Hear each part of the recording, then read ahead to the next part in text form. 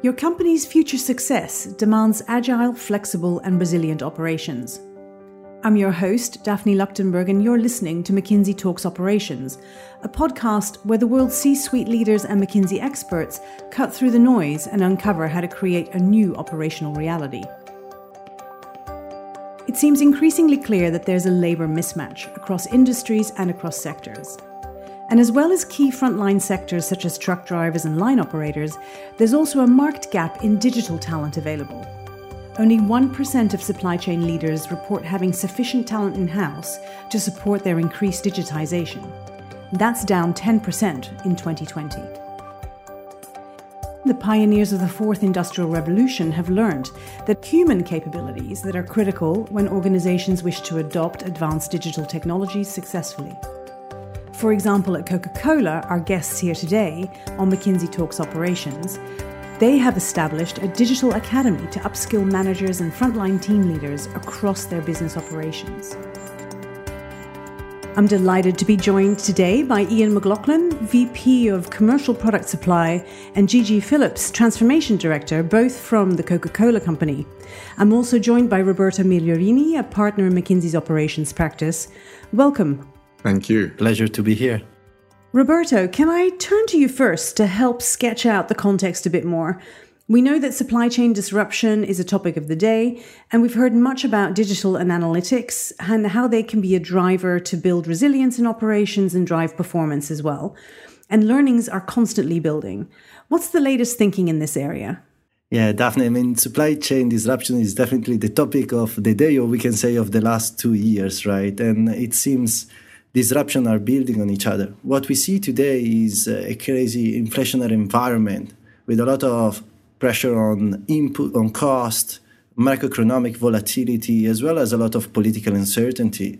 And this builds on a situation that was already pretty difficult from a supply chain standpoint, that is the post-COVID reality, with significant shift in the consumer behaviors, labor shortages, and supply chain disruption overall in logistics and global freight. So digital analytics are becoming more and more important for the organization to be able to tackle such a difficult period. And we think that this will become even more important in the future. We know that more than 90% of the supply chain leaders we survey as McKinsey cannot keep up today with the elevated demand because of supply chain disruption. And we know that that disruption are happening in average every 3.7 years with a month worth of disruption that can really impact almost the full year EBIT. And so we do see that embarking in a digital transformation journey is now becoming extremely important for the supply chain organization in order to survive in this very difficult period. And Ian, how has a global organization such as Coca Cola been thinking about the adoption of digital and analytics to accommodate these supply chain challenges? Well, just a word about what we do. Commercial Product Supply manufactures and distributes concentrate and beverage base. And that is the fundamental ingredient that we make our finished beverages for. We operate from 18 plants, literally all over the world, and we ship to about 1,000 ship-to locations of our bottling partners in 170 countries. So clearly, at the height of our concern at the moment is continuity of supply. If we don't have concentrate and beverage base with our bottling partners, then we can't produce finished product. And you can imagine that even in good times, when the supply chain is consistent and predictable, it is challenging to manage this operation. So in the current environment, it's extremely challenging indeed, with very, very high levels of volatility. But we are actively using digital and analytics in many ways to help us through the current disruption that we're facing. One of the things that has been most helpful to us is that early in 2021, we built a digital twin of our manufacturing network to support business continuity planning as well as network optimization. Previously, we had relied on experience, we had relied on know-how within the organization in order to do business continuity planning. But by digitizing it, we actually brought all of the data together into a single model, which has helped us enormously in reacting to situations during the pandemic. As you can imagine, we've had to react to ingredient shortages, border closures, and various other disruptions. And the good thing about the model is it takes the human bias out of the analytics and the decision making and has really opened our mind to possibilities for continuity of supply that we had never considered before. So I think really relying on data and analytics there has been a tremendous benefit to us and the organization. That's fantastic. And Ian, of course, speed is of the essence in those scenarios that you've sketched out. So I imagine that's another dimension that this technology has brought to you. Yes, absolutely. I think, given that we are in a very short cycle from kind of supply of concentrate to actually being present in the market with the finished product, it's very important that we can react quickly.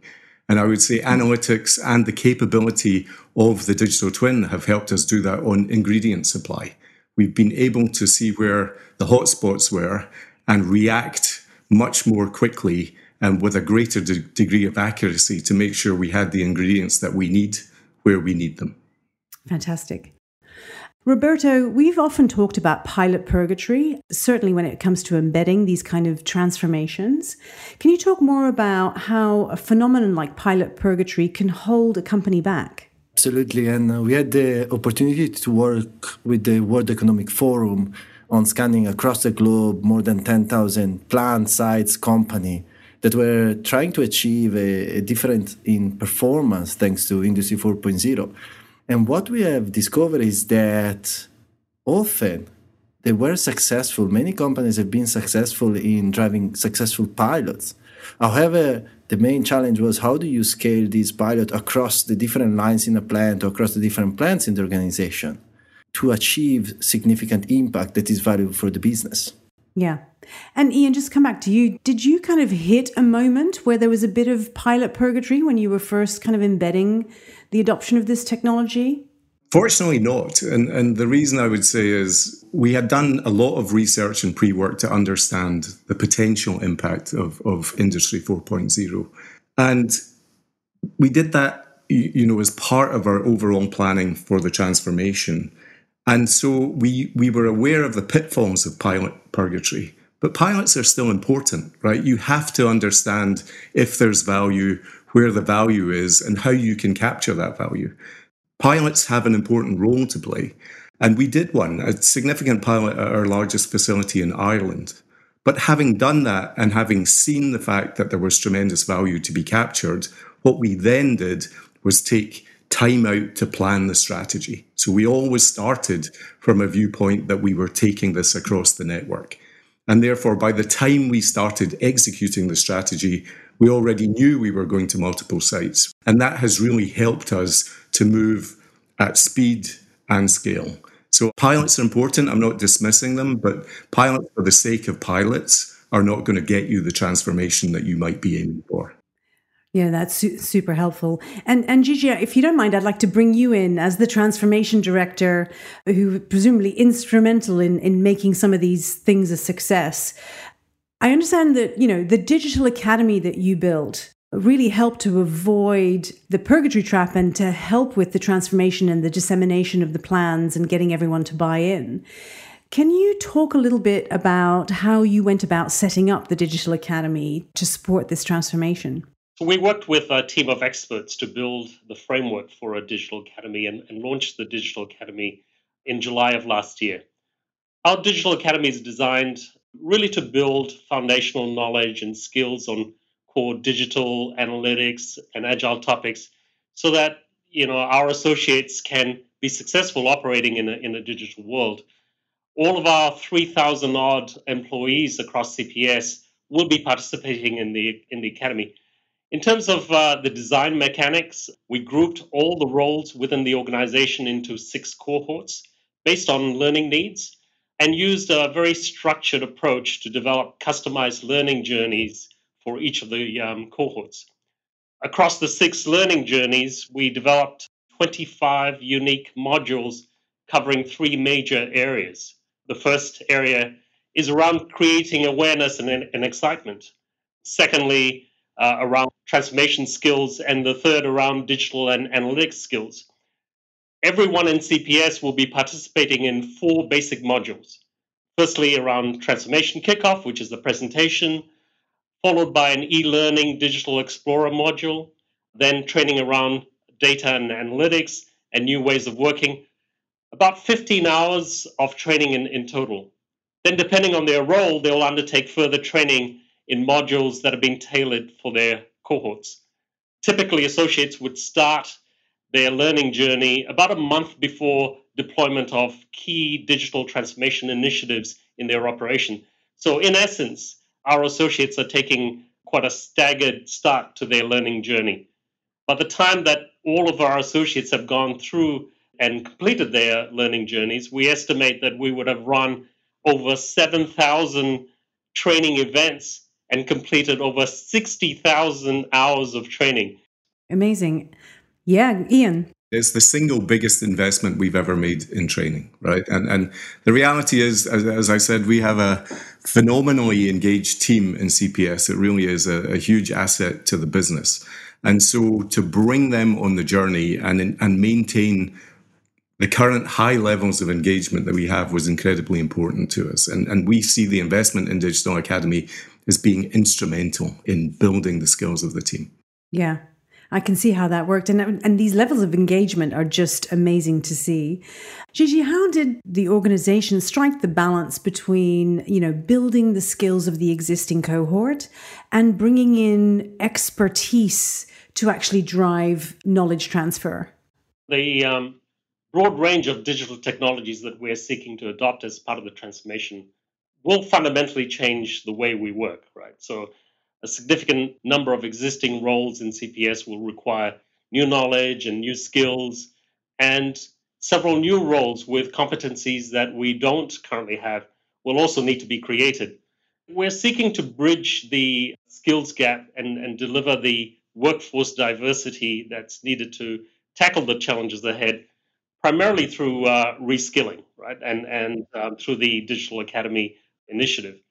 And this decision is really not only driven by the current talent shortage that's really making it very, very difficult to hire, new talent, but also because reskilling contributes to the learning culture that we're trying to build in the organization. And this, culture of continuous learning can pay dividends on the employee front. And reskilling also makes financial sense because it's obviously cheaper to reskill current employees than hire new ones. So primary focus is on reskilling, but we are also bringing in new talent with skills that we need for future that we don't currently have. Got it. Yeah, I mean, a great example of that would be data scientists. The organization never had data scientists because we weren't looking at data across the network. We were looking at analytics and metrics at an individual plant level.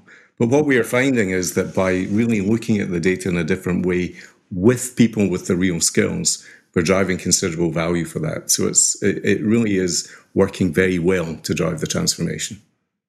You're well down the road in this transformation journey. Your people are coming with you. What are some of the surprises and the things that you learned? It sounds like you had a fantastic and robust plan at the outset. Anything that surprised you in what you've learned? Gigi, and I'll ask that for you first.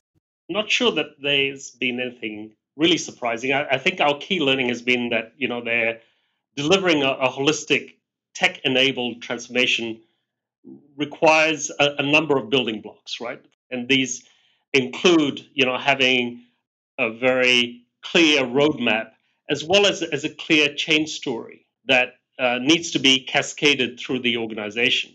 The second building block is around talent. I mean, we spoke about reskilling process and also bringing in talent with skills that we need for the future, but also, having a structured program in terms of building skills throughout the whole organization is important. The sort of third building block is around an agile delivery methodology. How do you bring the new ways of working very quickly into the organization and have this very fast-paced iterative process that's very much value focused. And then, the building block on technology, right? We need to bring in new technology to ensure that we are maximizing the business impact of the transformation.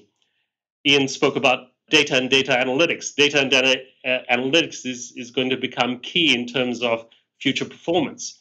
So having, organizing the data, structuring it so that we can actually do higher end analytics is also a fundamental building block in terms of the transformation. And then the last piece is around having a very structured process in terms of adopting and scaling the use cases across the organization. So, how do you build systems, processes, as well as tools and the whole change management principles, incorporating that into the process. So, having these sort of six key building blocks have been a key learning for us. Got it. Thanks for sharing. It's a really helpful framework. Roberto, what do you find some best practices in the industry on these big transformation programs? It was very interesting to hear from Gigi because I can really see some of the best practices that we see from the leading companies that are managing to successfully drive impact out of this transformation. And one aspect that we keep seeing is technology is hard, but it is the easiest part in the transformation. The transformation is indeed a transformation. As such, it's important that you prepare the organization. And the organization needs to be prepared across what is the change story, what is the reason where we go after, as well as how do you equip the whole organization, how do you build the capability to go after. And so you move actually thousands and thousands of people with you. What we have seen really as the secret recipe in this tech-enabled transformation is the focus on the transformation, together with an agile approach to technology. This second aspect on agile approach to technology is fundamental in order to make the ROI work over the transformation and not get stuck in a multi-year investment without seeing impact back. Got it. Ian? One of my best surprises has been just how willing people have been to adopt new methods and new technologies. We come from a very established business, which was reliant on legacy technology. And some of that legacy technology made it difficult to get things done. And we saw that in our regular engagement surveys.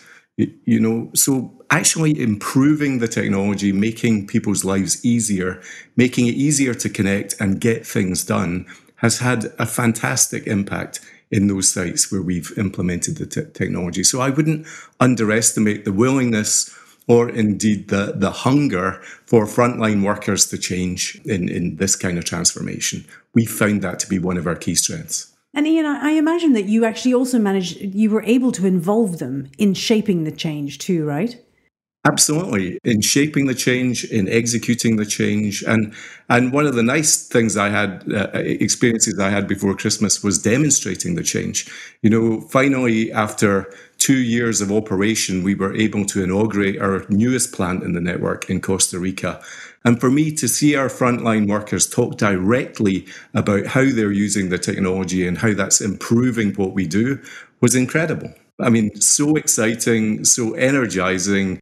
So what were some of the other impacts on operations in terms of performance and improvement? And Gigi, I was going to ask you, so what are some of the real results you've seen of the transformation so far? So in terms of the manufacturing space, we are seeing an improvement in productivity between the 10 and 20 percentage points. Across the supply chain, there is an improvement in terms of service levels and reduction in terms of obsolescence and write-offs. Right, and you must have also made some lasting changes to the operating model, right? To how the teams are interacting together as well. At Coca Cola, we're on a journey to become a networked organization, and we have used our transformation as a way really to turbocharge that within CPS. We've always worked globally because we are codependent for manufacturing. Sometimes we have to help other plants react to crises, but we've really used the technology in a way such that we have many of the plants in the network working together to solve problems. And also when we design solutions, we design them at scale so that we can take those across the network, as opposed to the teams in one plant building solutions for that plant. And we've seen in Singapore a production scheduling tool built that is now being scaled across the world. In Costa Rica, we've seen a prior-to-use app, which is really helping in terms of quality, built in Costa Rica, but now being rolled out across the world. So I think it really gives you the opportunity to work at scale and as a network, and that is one of the key benefits that we're seeing. Roberto, where have you seen things go wrong when those operating models are not in sync? What we have seen working with several companies, we've seen two extremes. One, when there is a too much centralized approach, especially with a big focus on tech, engineering, and IT. And the opposite side, when there is a decision to leave each plant driving the transformation on their own. And so in the first instances, what we see is the development of amazing application from an engineering and technology perspective, but no pull from the sites, no pull from the operation. And so the issue is, if you have an amazing app that no one's going to use, the impact is not going to happen. On the opposite side, what we are seeing is some company went on with giving a lot of freedom to each plant to develop their own solutions with very limited coordination. And while this brings some impact, what we see is that you leave on the table two big aspects. One is synergies, so in terms of investment and cost of developing new solution. And the second one is the sharing of best practice. And so, as you can imagine, not all the plant can get the best ideas on all the applications. So you definitely achieve better results when you use the brain of everybody in the organization for each solution. That's great. Ian, you talked about the fantastic engagement that you've had right across the organization. And I'm curious, was that the same at all levels of the organization? And how did you make sure that the senior leaders were also along the journey and perhaps also had to transform a little bit? How did that work? It's a very interesting question. I would say in the beginning, we had a spectrum of commitment, let's call it that. Some who were early adopters and some who were laggards. But we felt it was really important that if we were investing in building the capability, that everyone had to invest in themselves and in building the capability for the organization. So as a leadership team, we all went through digital fundamentals, for example, so that we understood how we could frame it and think about it from our own perspective, but also how we could have the appropriate, consistent conversations with our team. There is an excitement and commitment at all levels of the organization to prepare and adopt the change. And Gigi? In terms of the learning journeys, we engaged associates at all levels from the very early stages of the design phase of the Digital Academy. And this engagement included many hours of interviews. So we interviewed the extended leadership team. We also interviewed associates at all the different levels of the organization. And I think these sets of interviews helped us to identify the training requirements, and it gave us great input into what was required to develop the training content. From the onset, our aim was to create a very fun, experiential learning journey for associates at all levels of the organization. And I think, we have met this ambition. And everybody rolled up their sleeves, did they? Absolutely. And I think as they got into the learning journey, I think they wanted more. We haven't had any pushback per se. All the feedback that we've had to date has been very positive. The only push that we've had so far is that for us to actually accelerate the rollout of content and the training, which is a very positive sign. I love it. Well, it sounds like a great success story and a great journey, but still longer to go and much more to achieve. So thank you for sharing that with us. Roberto, I just wanted to come to you really with what's the final thought as we've been listening to this conversation for, our listeners out there who are in organizations who are considering this type of big digital transformation programs? I think we touched on many interesting points and some recommendations throughout this podcast. But one point that worth mentioning is the desire and the commitment of the leadership at the beginning to make this work. Because it's not an easy journey, and it needs commitment and conviction across the whole organization. And what we see is that this requires at the beginning a big push from the top management to happen and to happen successfully. And Ian, what advice would you give to a peer at your level first embarking on this? How brave do they need to be? Oh, I would say undoubtedly you have to be brave. If you think that we embarked on this during the pandemic, so traditionally we would have been in the plants working with the teams on the front line. We did it all virtually. So I would say these things don't work based on incrementality. Be bold, take the time to develop a holistic strategy for the transformation. Engage the team in that, because ultimately you're dependent on the team to execute it. It can't be executed from a central function. And then, of course, monitor the execution, make sure your metrics are in place, and course correct where you have to. You're not going to get it perfect first time. But if you're not bold in the beginning, you run the risk of ending up in pilot purgatory. So know where you're going, is what I would say. Mm-hmm. Sounds good. Well, I don't know, Gigi, what would be a final word from you? I support everything, but that both Roberto as well as Ian have said. The key piece here is be bold. We won't have all the answers. We didn't have all the answers as we embarked on this transformation process, and we learned along the way, and continue to learn along the way, and continue to adjust and adapt our transformation program as we move through this process. Mm-hmm. Thanks so much, guys, with those final thoughts. Your experience is truly inspirational, and I hope that many of our listeners will have taken heart from the successes that you've reaped so far.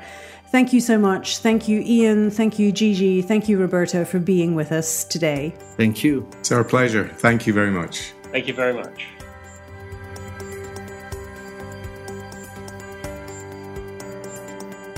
You've been listening to McKinsey Talks Operations with me, Daphne Luchtenberg. If you like what you heard, subscribe to our show on Apple Podcasts, Spotify, or wherever you listen. We'll be back with a brand new episode in a couple of weeks.